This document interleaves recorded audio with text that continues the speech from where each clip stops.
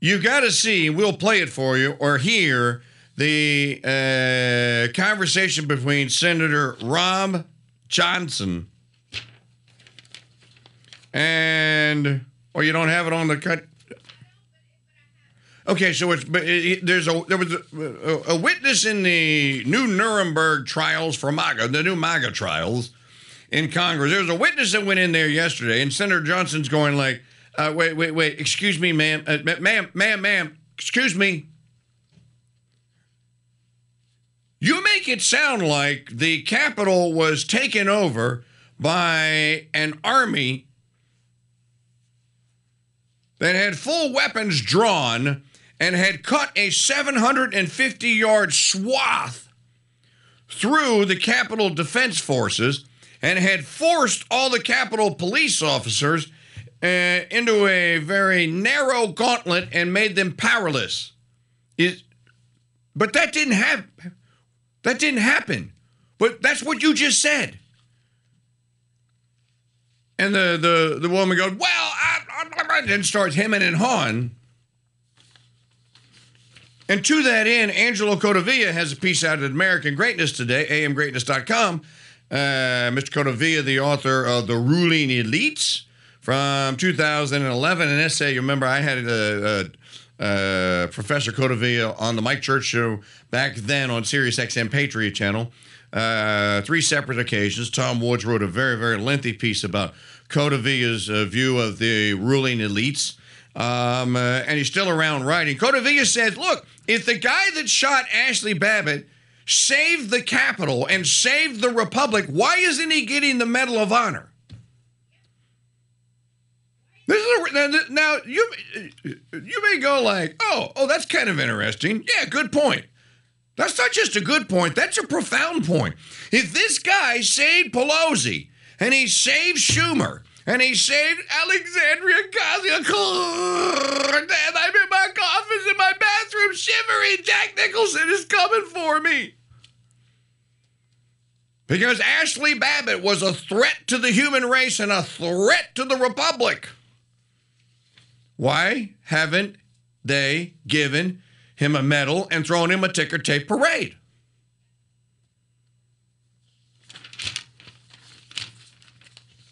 These people can't have everything both ways, even though they're attempting to do so. Now, we've got a few minutes left, so I want to go to video here. Ms. O'Connell will put this up on the Crusade TV feed here. I want to go to video here, and I want to play you a couple of minutes of Del Bigtree going through the lack of effectiveness of the Pfizer jab, the death jab in Israel, because the statistics are now in. And there's more data that's coming in. Well, we have the stats on this now, okay? So you can't deny what the actual reality is, but that's what these people do. They deny reality. And the reality is you're not protected. You're probably more susceptible to getting the corona doom than you are if you're vaccinated than as compared to being unvaccinated. Something else during the episode of the High Wire, and Dell is all over the Corona Doom with actual data, actual doctors, actual epidemiologists. I had something like the Corona Doom last November. Many of you will remember that. I missed 4 broadcast days. I don't ever miss work, never. I might have missed a half a dozen days over 30 years. Well, I missed 4 around Thanksgiving last year because I had the flu, and I had it really bad. You know what I was taking, though? Because my doctor refused to give me ivermectin, refused to give me hydroxychloroquine. I did what I could. I took massive doses of zinc every day, vitamin C, vitamin D, and quercetin, and then azithromycin. I finally got azithromycin. I now have, and I won't let this happen again, I'll go and get ivermectin from the frontline docs if I got to go that way. I already have hydroxychloroquine. I suggest you protect your family in a similar way and be prepared If they do get the flu, maybe it's the corona doom, maybe it's not, it's okay. Treat it. And as Dr. Zelenko says, the key to treating it is to treat it early. If you start getting the symptoms, start hitting the zinc, start hitting the vitamin C, start hitting the quercetin. If you've got hydroxychloroquine, start hitting the hydroxychloroquine. You can actually go to the Frontline Doctor's website, schedule an appointment, and they will actually, ask for your vitals and what have you, and they will give you a course of action. They'll actually give you a course of action based upon the Zelenko protocol and other protocols now.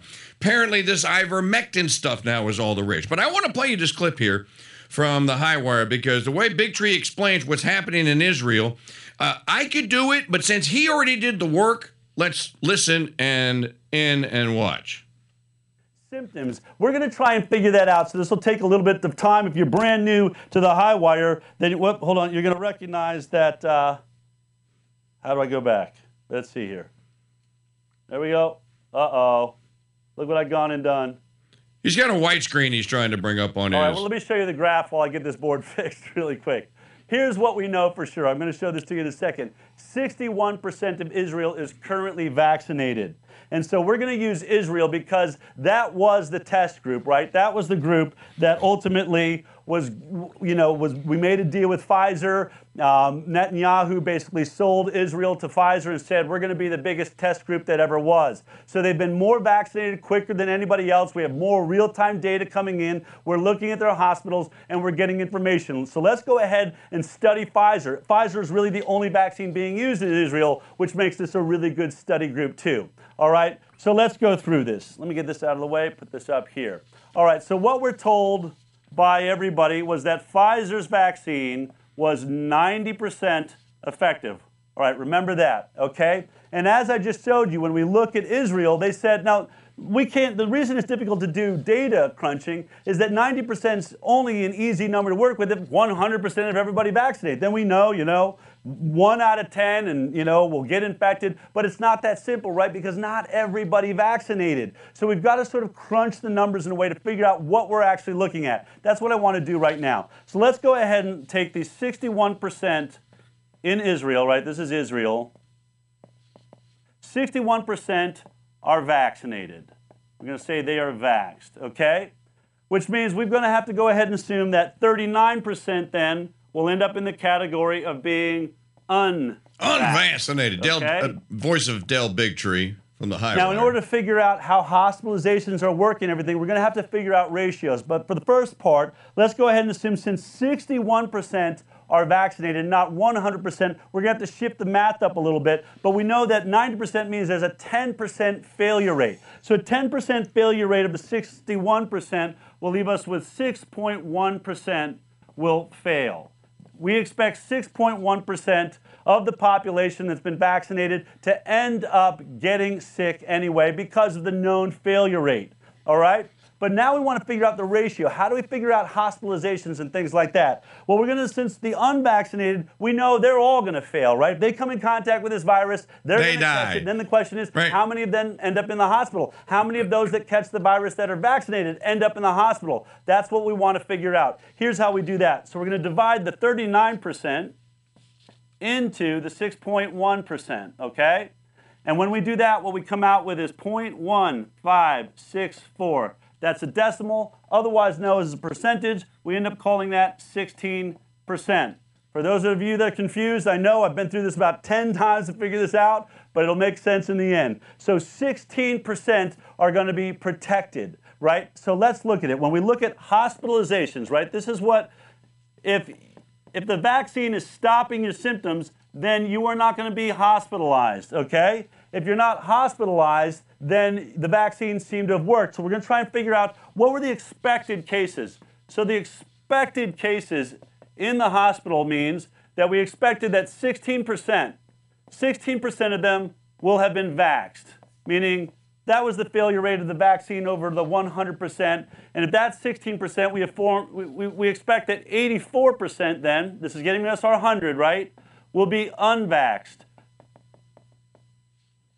This is what should happen in the hospital. When we go to a hospital, we should see that the cases that are in there, those that were symptomatic, those that had vaccine failure, should be about 16% of those in the hospital, given the fact that we didn't have a full 100% vaccine uptake. With 61% vaccinated, 16% should be vaccinated in the hospital, meaning 16% had the vaccine fail, and basically everyone unvaccinated is going to have failure because they're going to catch it. That was the whole point. That's right. You're going to get it if you're not vaccinated. Natural immunity, 84%. But what do we actually find out? When we read this article, take a look at this.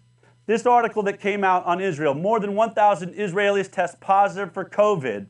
This is what it ends up saying. At the moment, around 60% of the patients in serious conditions have been vaccinated. Moreover, according to Hebrew University researchers who advise the government, around 90% of newly infected people over the age of 50 are fully vaccinated. So what does that tell us? There's what we expected, but then there's the truth. This is where the rubber hits the road. Right, the rubber meets the road, Larry. 60% of those in the hospital with serious were in vaxxed. Israel were vaccinated. Wait a minute. Were unvaccinated? 40% unvaccinated. This is what 90% was supposed to look like. 16% of the hospitalizations being those that were protected by Pfizer. But instead what we get is it's totally turned on its head, upside down. More of the vaccinated are ending up in hospital. 40%. Now, you'd have to watch earlier, and you'd have to talk to someone like Astrid Stuckelberger that I spoke with yesterday to understand why that is. And why that is because the vaccine is interrupting natural immunity. It is getting in the way of what we would call herd immunity. Meaning you might get a low-level dose of this virus or whatever virus, because there's trillions of viruses out there. You may get a low-level dose of a virus, and it could go turn into a full-blown influenza A or influenza B, for example, and you could be in big trouble if you don't get it taken care of early and often. But you have this thing called an immune system. And if you beef up the immune system during the attack, or you're reasonably healthy, your body will fight this stuff off, and you will be able to escape. You will have some symptoms. You will get sick, but you're not going to die.